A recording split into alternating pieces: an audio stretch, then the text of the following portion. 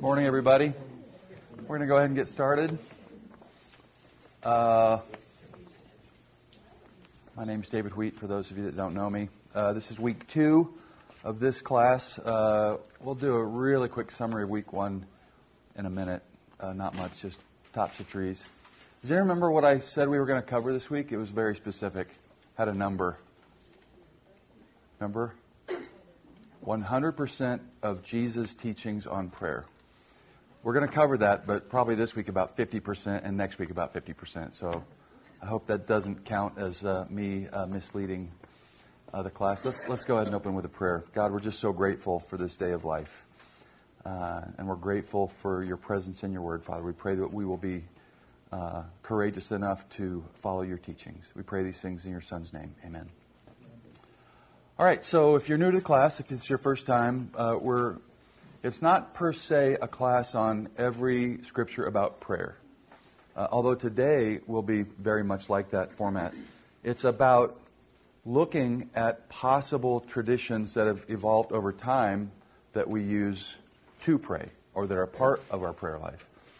And so when I say respectfully honest, that's, most of our traditions in anything we do, family, culture, church, probably got started by well-meaning people. And in the church, on teachings, it probably got started by well-meaning people who found something in Scripture that they applied, and then sort of decided what that meant, and then decided to do things a certain way. But one of the reasons I wanted to have the class is I made the point last week that tradition is a funny thing. That can start really easily, like really easily, shockingly easily. We talked about some things last week, but there's really, especially in a church setting, no real forum or time or place where we say, "Hey, let's review." What have we kind of glommed on to this snowball that's going down the hill of extra traditions, and can we kind of pare it back, or are there things that have outlived their time and place, or hey, no, these are great, and really all we're doing, if we were able to do that, would be reevaluating maybe past or slightly ancient traditions and starting new ones. I mean, I'm not, tradition is necessary. We'll talk about that in a minute, but so we're going to try to be respectfully honest. Looks like I'm out of Bluetooth range. Perfect. All right, so we'll do it the old-fashioned way. So, this is not a, hey, all traditions ever done by man are stupid and bad. Oh, no, wait, are bad. We don't use the word S-T-U-P-I-D in this class. Because 4-year-olds will call you out on it when they're attending the class. And they're right to do so. So it's that it is a fundamental way of how human beings approach life in every context. I can tell you, in your work context, in your social context, in your city, in your state, in your country, they're just a fundamental way of how I think we're made this way. I think we're made to sort of have to create touchstones and milestones and things that we can rely on that are see if I can do this again. Nope. Okay. So I'll stand over here. So the tradition of the week, just going to see if I can do this every week. They're not necessarily church traditions. In fact, they're not. This one's a runner-up, Daylight Savings Time. It couldn't win the award because it is actually, this is a Princess Bride reference. What's the name of the machine? Does the machine have a name that sucks the life out of you really slowly? I don't know. The only thing I know is this actor's name is Christopher Guest. I don't know why I know that. But anyway, so this couldn't win the award because it is law. So we talked last week, and we'll talk about this in a minute. It's a law, so it couldn't win the award. But this, and I apologize if this is offensive. My kryptonite, my fatal flaw is being too specific, so I don't give vague examples. I give real ones. The thing that we've done only in America that will never, ever end and that I don't fully understand is this: cheerleaders. I just don't get it. By the way, so this is so American. Did you know that? Yeah, I mean, it spread to Mexico and Canada more in the competition level, but you will not find cheerleaders. Like, ever seen a cheerleader at a soccer game, a European soccer game? Not unless they said, hey, those Americans have a great idea, you know. So anyway, apologies to former cheerleaders and who had the best experience ever. I really do apologize. But also, if you don't know me, I make up my own statistics. It's super handy. And because I make them up, and I usually try to make them in a way that they can't possibly be disproved. So here's my David Wheat made-up statistic. I always try to call them. In the history of all sporting events, no outcome was decided by the quality of the cheerleading. Right. So just want to put that out there. All right, moving on. So I put up this slide last week, and just to review it, the problem with tradition is that they often evolve into things which can cause harm, division, or distinction. So, start off as a preference, and they say, oh, I prefer this way, and you prefer that way, and we're different. And, I guess that's okay. And then we do it for a long time, and it becomes a tradition, and we say, well, you don't do the tradition the way we do tradition, and so you're wrong, and I'm right. And then it gets to the point where it's law. We judge people based on how they're doing things that if we could step back from them, they would probably fall into the category of tradition. But we've been doing them so long and don't know any other way, and we learned them probably when we were tiny, that they feel like the only right way. If you ever get a chance, to visit another faith tradition on a Sunday morning, this is a really good way to find out where you fall on some of this stuff. Because they'll just do things differently. For example, went to a church. Anyone ever gone to a church where they have the kind of pre-made communion cup with a lid and the little wafer cracker on the top of it? Both at once? Yep. Have you ever gone to a church that has those in kind of a bucket or a bin at the front when you go into the auditorium and says, hey, if you want to take the Lord's Supper today, feel free. And you take it, and sometime in the worship service, you just do that. And it's got a little card. It's got a little card with it to help you think about it. Everyone ever been in a church like that? Church in Indianapolis that Kath and I went to does it that way. And again, like right now, like right in here, something's flaring up in a lot of you. And I'm not saying, not just because I give an example doesn't mean I think it's best or rightest or anything. I'm just saying well-meaning followers of Christ have looked at things and come to two different paths on our tradition and the manner in which we do things. And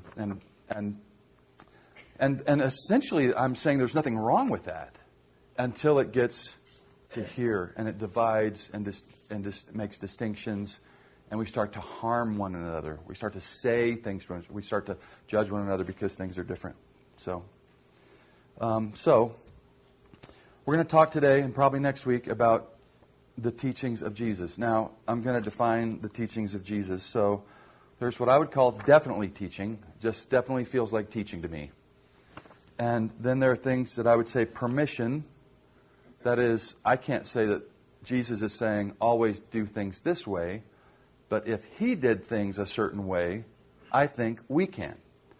But I wouldn't say it's a do and do not. There are some do and do not teachings. And then there's casual mention. When they're having trouble, the disciples are having trouble casting out a demon, Jesus said, right, this kind can only come out with prayer. So I personally don't know what that means. Two, don't think it's a teaching, and maybe it's permission in a demon possession scenario, probably. But so here's what I think I'm thinking in this class, and I'm going to try to show you. Most traditions around prayer and things we do come from verses that I think are a casual mention. We talked last week about where bowing our heads came from, and you can Google it like I did. The nearest we can come is the parable of the Pharisee who is proud of himself and glad he's not like the tax collector, and the tax collector is humble and wouldn't even look up to heaven. Instead beat his breast and said, Lord, have mercy on me, a sinner. So unfortunately, it feels like the thing we took away from there is the casual mention. instead of the humble heart. And we said, I can do that. I can do that every time. I'll take that. Yes, please. Thank you for the verse. And the thing about, how about this attitude of like being repentant for our sins to the point of really not able to look God in the eye? And I'm not saying we don't teach that. I'm saying we sort of take the casual mention and embed it sometimes in tradition, and we forget the weightier matters of the law, and we're tithing our mint and dill and cumin a little bit. That's a theory. We'll see if it weighs up as we go. So definitely teaching, hashtag IMO. We're gonna. So it's not like a sequential thing. I've tried to kind of group things a little bit, but it's hard. So we'll see how this works. Let me catch up on my papers so I can keep track on there. So this is not a verse about prayer, but it's important to give you the context of Matthew 6. Be careful not to practice your righteousness in front of others to be seen by them. If you do, you have no reward from your Father in heaven. By the way, just quickly, what are rewards from heaven? What? Being with God. So being with God in heaven? Yeah, well, maybe. I'm not sure about that. I think it's talking about like today, before you die. What would be another word for rewards from heaven? That's exactly what I thought. I thought blessings. You will not be blessed. I think it means your prayer will not, your righteousness you won't get anything from God from that righteousness. No blessing. I don't know. It's not the main point. I don't want to linger on, but that's the principle of 2 or 3 of these verses that we're about to look at from Matthew 6. And I think it's really important that we kind of start with that. So before I do that, I put this slide up last week, and it's really important in this class that we try not to always see ourselves as heroes in Scripture. That we can be any person or group in Scripture. And I've highlighted hypocrites, Pharisees, and pagans because we're about to see those words. And it's so easy for our brain to say, not me, not me, not me. Boy, those people sure did some things wrong. And I bet they learned a lot when Jesus told them this. But you can be, I have been, all of these things. I've been the ungrateful 9 lepers that, like, got blessed by God, said nothing. Like, it took me a while to realize, You can be all of these. And if we look at Pharisee, that cannot be me. Or a pagan, a Wiccan, if you will. We're going to say, not me. And we're going to miss that Jesus is using principles and saying, don't be like them. And we'll talk about that in a minute. So let's be open that these passages can apply to us today, you specifically, Meadowlark as a church. Let's just be open to it and see if we can learn from that. If you have a comment, please. I do have some slides that are for your comments, but anytime you want. So, Matthew 6, 5 through 6. When you pray, don't be like the hypocrites, because they love to pray, standing in the synagogue and on the street corners to be seen by others. Truly, I tell you, they've received their reward in full. They get nothing extra from God. They've gotten attention from people. Done and dusted. Full stop. I'm using British references a lot. I do too many British TV shows. Period is how we say that in America, not full stop. Truly, I tell you, they've received their reward in full. But when you pray, this is a do not and a do. This is definitely teaching, I think. This is definitely teaching on prayer. But when you pray, go into your room, close the door, and pray to your Father who's unseen. Then your Father who sees what is done in secret will reward you. Okay? So this is the question we're going to have next. What is Jesus teaching us? I'm going to put it back up and ask you, what is Jesus teaching us in this passage? Hey, Daniel. Don't be a showman. Don't be a showman. So, was that a first century Pharisee only temptation? No. No. It's a human being condition, isn't it? Right. Standing out, getting credit, being religious, saying a great prayer, saying it visibly. Heather? So what's the motivation to, is the people that pray in front of other people want the attention of man, but those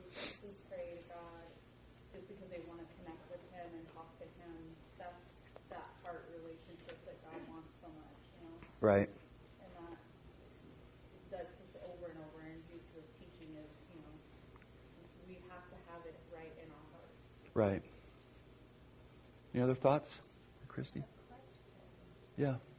So, what does that mean about when you want, if you're praying for someone else, and do you say, I've been praying for you as encouragement, or do you shouldn't? Maybe you should just look at yourself so you don't sound religious. Yeah, that is the function of this class, is to ask those questions. And by the way, I'm not claiming we'll fully answer them, but we will certainly, hopefully, think about them. And we are going to talk about praying for others in a class. And no, you're perfect. What should we say when we're praying for? Should we go to them and say, "You've really been on my heart. I've been praying for you"? And I think I heard Steve kind of say, "Well, what's your motivation?" If it's I'm righteous, it's this. If it's we have a relationship and you need concern and support, and I love you, it's different, right? Yeah, Kathy. And we have a little bit of the content of the prayers, because I wondered that same thing. But there's so many examples of public prayer, throughout the New Testament. So to me, I'm thinking, okay, Jesus is definitely giving teaching. Yeah. But it's in a specific type of context. When you personally are going to commune with God, don't do it to be seen by others. The motivation too. But elders prayed with Paul. Yep. On the beach or wherever it was that they were. Right. Yeah, Nathan. I'll follow up on that too. Yeah. The Jews would pray 5 times a day, just like we're almost more familiar with that in Islam. Yeah. You might have coworkers that have to leave and pray, or you might be familiar with the Islamic person out on the carpet saying their prayer, and that's the thing that they do 5 times a day. And you can think back to maybe Daniel in the Old Testament doing this type of thing as well. Mm-hmm. And with that tradition in mind, or that part of their culture, if all 5 times you're doing this in a way that is public, then you're maybe doing one thing, and then these 5 prayers, if they're in secret, it's a very different relationship that you have with God. But I think because he starts and says, "Don't let your righteousness be seen by others." Right. Or don't do it to be seen by others. And I think there's lots of different kinds of prayer, but we can also apply that to other religious-y things that we do Right. that are like that.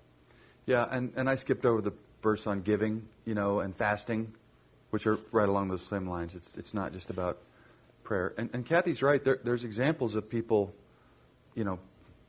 praying for each other's inner group. So this is not a law that says your room is the only place you can pray. I don't believe.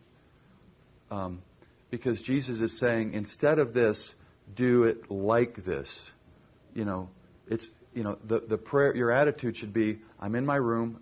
He even emphasizes the door is closed. There's no chance I'll be tempted to let people hear, or see me. So I don't think it's a law about that, and I don't think it's a law about praying in the synagogue. They prayed in the synagogues. So there's a principle there. Corey? Yeah, I was looking at the word reward, Mm-hmm. and it says it's something that's bestowed by God, and it's for wages for hard work. And I was thinking about everything that's bestowed to us by God. Like, we think we somehow control our relationship with Him, but really our relationship with Him is a reward to us. It's like a gift to us. And so kind of what Heather said, like that heart, like if you're replacing, instead of just doing things for your relationship with God, if you're doing it for your relationship with man, whether that's for them to, see you doing something religious or whatever, then I think you're losing the reward, because you're losing the reward of that relationship Right. with God.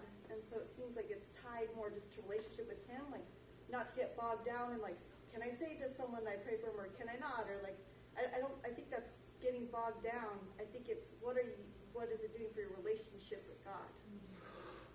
Right, and I agree with you. I think there's two sides of that coin. There's my relationship to others and what they think about me, and my relationship to God. I think this passage is saying those are in 180-degree tension with each other. They can't both be true. So focusing on relationship with God and what prayer is for helps us, for sure, to keep that in front of our mind. Sue? In the same sermon, Jesus said, "Let your righteousness be seen by you." Mm-hmm. Shine your light. I think that he's saying you live for me all the time. You don't go out. You don't figure, where shall I pray that the most people will see me? Right. Yeah, for sure. You pray. Yeah, we're not to be ashamed of shining our light. We're not ashamed to be doing good works for others. Motivation and that thought process before and who will see me is at the core. Dane? Not a fully formed thought, but when you're taught this when you're younger, I think we kind of add a little bit extra to it. And what I had added to this was, pray in front of people. God just ignores that prayer. Right. But I guess that's not what this is saying whatsoever. Right. So how do you think that comes into play of whether God will listen? Because it's only talking about reward, right? Not that He'll answer your prayer. Yeah, fair point. Is it that blessing back that Corey talks about of just the communion, the communication with God, or is it that your prayer is not heard at all? Anyone else want to answer that? It feels like your reward in full is kind of addressing that a little bit, and I'm with you. Maybe, so we'll talk about maybe what hearing a prayer means. I mean, God hears, I think, everything. So, versus considering it as something He's going to act on. Kathy? The word hypocrite distinguishes among that this person that Jesus is talking about and comparing to the one he calls the sinner. That word has a lot of strong connotation to it as far as delineating what kind of heart and motivation and person Right. that we're talking about, what they care about. Yeah. Why would you? Yeah. The hypocrite word. Steve? Hey, kind of to both points, if you are a hypocrite and you're praying for just to be seen, I think God's probably not going to pay a lot of attention to that. I'm not God, don't know what He's thinking, but that's kind of what I'm getting is that if it's all about you, He's like, whatever. Your reward is that you're going to get seen by people. I was also thinking about the fact that I could follow this to the letter, like do this thing, and say, hey, everybody, head into my room to go pray. I'll be out in like an hour and a half because I pray a lot. Right. And I'll shut the door. But I don't want to do it righteously in front of you. But I do want to post it on social media. So Yeah. I'm in secret while I'm praying, but it goes against what He's saying. Yeah, I really appreciate the thoughts, and so I'm gonna summarize, and some of it I think will cover what you've said, and some of it's definitely my own. Human beings always have the temptation to be noticed, to be special, to be perceived in certain ways, and the group that you're in determines what is valued. And in a church and spiritual context, that's spirituality and righteousness. And so, church people who are human beings, which may include you, and certainly includes me, have this temptation. If we don't think we do, we're probably in trouble a little bit. So, how we pray when we are visible to others, whether it's praying with one person across the table or in a auditorium leading a prayer, is, this is something to be aware of, that we may have this temptation. So the next passage. So I appreciate that you looked up the word reward there. I'm going to put a moratorium on this slide of looking up anything, if you don't mind. So let's pretend like we're Meadowlark circa 1919, okay? Just for a minute, and I'll tell you why. And all we have is KJV, whatever. It's on your lap, and we're coming to this passage. I'll tell you why in a minute. So don't look anything up, except in your Bible, because I have to be able to allow that, or else I'd be. So when you pray, do not keep on babbling. The New American, I think New American Standard says meaningless repetition, like pagans. For they think they will be heard because of their many words. Do not be like them, for your Father knows what you need before you ask Him. So, and again, this passage, what is Jesus teaching in this passage? Oops, I went back too far. Wait. I want to do the next one. I apologize. It's a too slow. So we'll come back to this. Also in Mark 12, and He taught, Jesus said, watch out for the teachers of the law. They like to walk around in flowing robes and be greeted with respect in the marketplaces and have the most important seats in the synagogues and the places of honor at banquets. They devour widows' houses and for a show make lengthy prayers. These men will be punished most severely. So again, we've got these two kind of related. This one talks about many words and repetition. This one talks about making a show with lengthy prayers. So what do you think we're supposed to learn from that? Keep it simple. Yeah. Okay, yeah. Which is a really simple answer. So you did really a whole thing there. Keep it simple. Kiss. Only we can't say the final S in kiss. Right?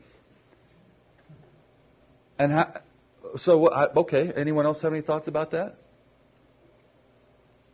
Carla? Sometimes I think what this is saying, in my opinion, is that when we pray, we should be talking to God, not to God. Mm-hmm. That's one way that I try to keep my prayers, focused this way, instead of, I'm not telling the audience what they already know, like making an announcement or something like that. I'm speaking directly to God. And so that cuts out a lot of that meaningless repetition and that that's just mine. Yeah. What I like myself. Yeah. Appreciate that. Mm-hmm. Katie? I think it's almost exactly like his first teaching that we looked at. Mm-hmm. Humility. If you're talking along in prayer, that's the same as saying a prayer to saying a prayer. Right. Yeah. There's definitely in the second verse a showiness, which ties very clearly back to the first passage we looked at. Yeah, Tara? So I don't know, growing up Catholic, I looked at this maybe differently than people who grew up in the church because it was meaningless babble for me. I mean, you were just checking boxes, reciting prayers, moving along the beats, and it was so beautiful to me, the concept of actually having direct dialogue and having that conversation, because that was something that you weren't allowed to do. You had to go to a priest, and they were, smart enough to have that conversation. And even they didn't. They just moved in the book to the prayer for whatever, and instead of, it was all meaningless babble. Right. So I love the concept of a personal relationship. Yeah, and I'd add to that, even if you don't write your prayers down in a prayer book and say them over and over, you can still you can still repeat the same prayer in the same format, just verbatim. It's just not written down. We just are doing it over and over. That's certainly part of it. Yeah, Corey? I think sometimes we think if we say it more, we can somehow manipulate God to doing it because we really, really mean it. And so I think it's like, are you putting your hope in your words? Or did you ask Him once and do you trust Him? And I think about this really sweet little old lady I met like 20 years ago, and she was saying, every day I kept praying for my husband that he'd be a Christian over and over. And finally God said, I have heard you. I think about that. Is it like, are we putting our hope like they did in the Babel? If I just say it more, maybe it will come true. Yeah, a lot of these comments are they're perfect, and we're gonna delve into them a little bit more in some coming classes, like that. And if 2 people pray or 1,000 people are praying, is there a volume discount with God on prayer? And so we have to think about those things. And by the way, there's verses about praying a lot in a minute, and we'll try to balance those things. So maybe there is a distinction between meaningless repetition and meaningful repetition. And I think we're going to come back to a point you made, Corey, which is really good. When I asked last week, what is prayer? I've got some thoughts on that. Who is prayer really for? And we'll talk about that some too. Heather? So I think another human temptation that we have in this vein is not just impressing people, but we think we have to impress God too. And so I think sometimes we get hung up on the words and want to really impress God. And that's, I think, what Jesus is saying is like, He knows what we need. You don't need to impress Him, Let's talk about that. By the way, before we do, does anyone want to share the shortest prayer they ever prayed? No. I think we all prayed the same one. It's either something like, God, help me. End. Or, please God, no. Or, please God. Or what? Wow. or wow, with the mind open to you're talking to God. That wins. It can't get shorter than one word, 3 letters, I don't think. So now I'd like you to say, you don't have to share this. You can probably remember specific moments in your life you prayed that. Meaning it was powerful in the event in your life and what you prayed. And I will tell you, in my opinion, I think that's the purest prayer of all. Purest. There's no temptation. You're not doing it for anybody. You are crying out to God in relationship for help. And we have kept it simple. And there is definitely a teaching here about keeping it simple. It is unavoidable. And also, we have a hard time as human beings not overcomplicating everything. I was going to take a photo of the steering wheel and the column of my new 2018 Subaru Outback and say, we have complicated everything. I mean, I can do 50 different functions on my steering wheel.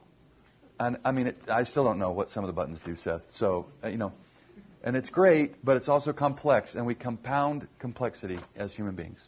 So, I believe that there is definitely something about God asking us to cut down on the words, because we are doing it for ourselves or for others, and He doesn't need it, and He wants it to be a pure relationship.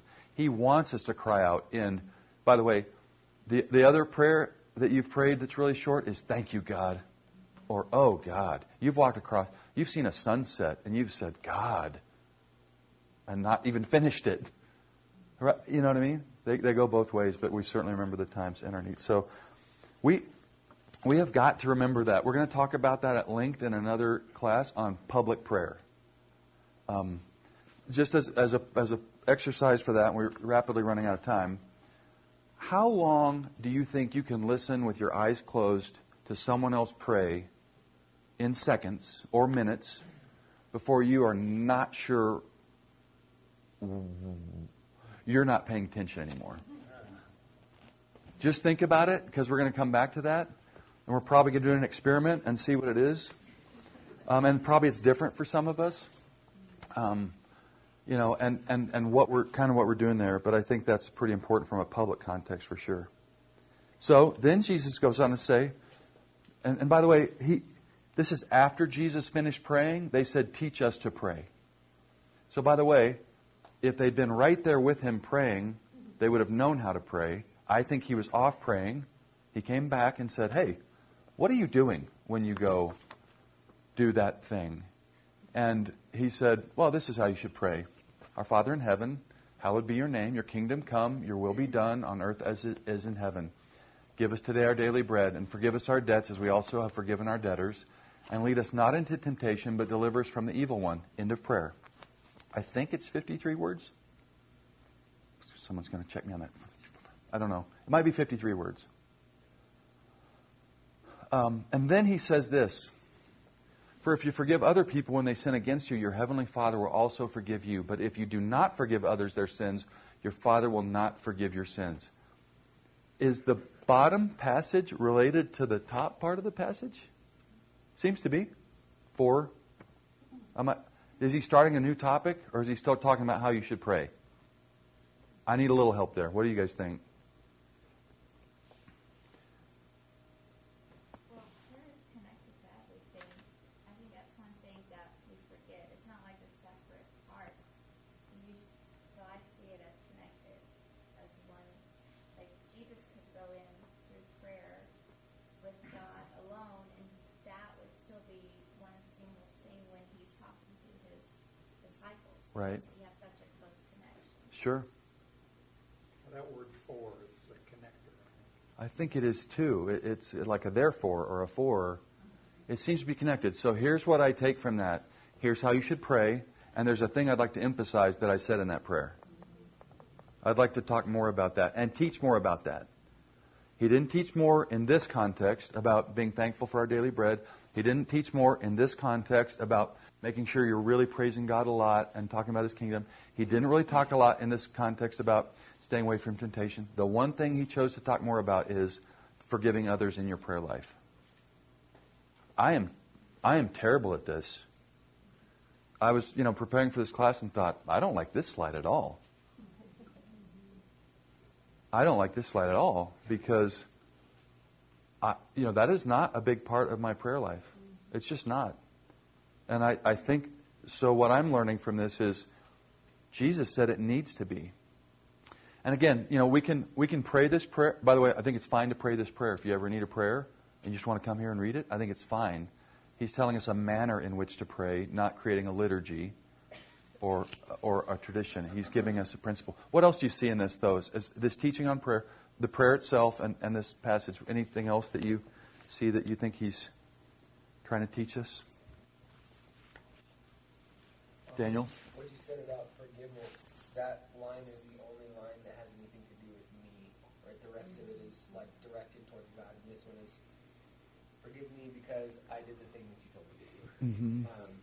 And I think that's interesting in the context of the rest of it, and in the context of not doing your prayers to be seen by other men, but like there is a thing that Jesus says you need to do this in order for you to be able to pray, or for God to be able to forgive you, I guess. Mm-hmm. And I think that's the only one that says it says forgive us our debts as we have forgiven our debtors, which is a kind of like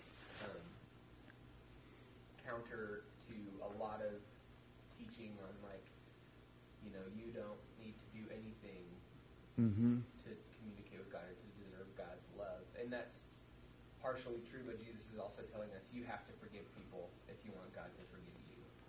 Right, this idea that grace is always present no matter what you do, say, think, or pray is got elements of truth to it that we don't want to ignore, but we can override God's forgiveness and grace. And I don't mean necessarily maybe it comes back to reward and blessing, but there are things that it's a whole other class and we won't cover it in this prayer class, but there seems to be a connection between our forgiveness of others and God's willingness to forgive us. There seems to be a connection. And that's probably mildly controversial, I guess, but I don't know how else to interpret that verse. Nicole? Well, I've always seen it as, we can't earn forgiveness, we can't earn grace, Right. but we can definitely throw it away. Right. And so it's not saying that you're earning. You're not working your way towards it. You're working your way. Yeah. You're definitely saying to God, well, I want it, I'm not willing to give it. Right. That's a good way to say it, I think. Yeah, that's a really good clarification, Nicole. Don't turn this into a work. Don't turn this passage into a work of, I had a really bad week sin-wise, so who are some people I can think of forgiving, so that I can, kind of just get that extra measure of grace. Yeah, was there another hand over here? Yeah, Randall? Well, look at verse 8. God knows what we're going to need before we ask. Yeah, I meant to go back to that. Yeah. And so, what do we do with that, Randall? Well, if he's concerned about a sparrow and knows what happens with it, and we're more valuable than the sparrow, then he certainly knows what our needs are. Yeah. The thing that stands out to me is forgive us our debts as we forgive our debtors. Mm-hmm. And that seems to be the one thing that he really emphasizes. One thing that we need is to be a forgiving people. Right. He knows all these other things that we need. He knows about the bread and shelter and things like that we need. But I think there's there are four on the following. Yeah. There's just a real emphasis on that this is one thing that we need to work on and we need is forgiveness. Yeah, I think you're right. I think he knew that in that sample prayer, that was going to be the hardest thing for us. That's what I think. So back to this passage. If God knows what we need before we ask Him, do we even need to pray? Why do we pray if God already knows? I've dealt with this a lot, and I've struggled with this. And I've come to so many conclusions that I just feel like prayer is so much more for me.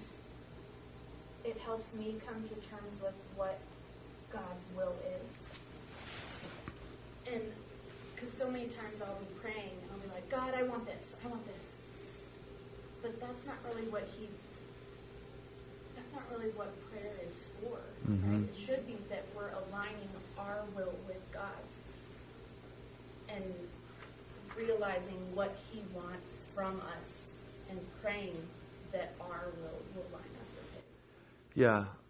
I've come to that conclusion too, that prayer is mostly for us. It's therapy. In a way I don't fully understand it. Yeah. Nathan? I'm always telling my toddler son to use his words, and I usually know what he wants. Yeah. And I definitely know what he needs, but I still want him to tell me how he's feeling and not just want it. And I want him to ask for the things that he needs. Yep. And I think that's a simplified version of how you can know all those things, but God, an amazing thing is that God desires a relationship. Yeah. Yeah. And whenever we see God asking human beings for shallow things, like money and giving, and we always, we've said it a million times, God doesn't need our money. Okay. All those acts benefit our heart when we do them in accordance with God, when we obey God, when we do it because of relationship. We are blessed. We are rewarded, I believe. Not because we're going for that, just because we love God and we do what He says. And clearly God says pray a lot. We'll come to it next week because we're running out of time. We're out of time. But next week, first opening passage is like pray a lot. Be persistent in prayer. Don't give up. And we'll kind of put all those things together about, praying once versus, a million versus whatever. Before we do that, did someone else have a comment? I thought I saw a hand. Oh, I was just thinking what he said about helping Malachi. I realized that all my children, a lot of times, they needed to learn enough to figure out their emotions themselves. A lot of times, I would say I don't understand whining. That's usually what I've done. But a lot of it is because I needed them to figure it out themselves and realize, oh, I'm not really angry with Mom, but that what's really wrong is I'm hungry or I'm tired. And I think prayer can help that way for us to discern. Yeah. Emotions can make it so confusing, and we may think this is what's really making us angry or sad or perplexed, but there's more layers, and then we'll find out, oh no, it's really something deeper. Yeah, I think you're right. So we'll wrap up. I'm not going to spend too much time on this slide, but I wanted to. So just real quickly, there's a different word for giving thanks that's used this amount of times in the Bible. And with Anna, we'll talk about it next week. But I want to tell you that because for homework, I would like you to look through the Gospels and find a time where Jesus led a prayer, like in our context, that wasn't giving thanks, that wasn't a food. It's a different word. It's like Eucharisto or something like that. And I'll come back next week and tell you why I didn't want to use study aids for the pagan verse, and I'll try to remember that. But see if in the Gospels you can find, there might be one. I'm not saying I have the answer. Find a time where Jesus led what we would classically call a public prayer that wasn't thanks before food. That's, okay, flowchart. I'll send out an email with the flowchart of looking for. Okay? Thank you for your time today. We'll see you next week.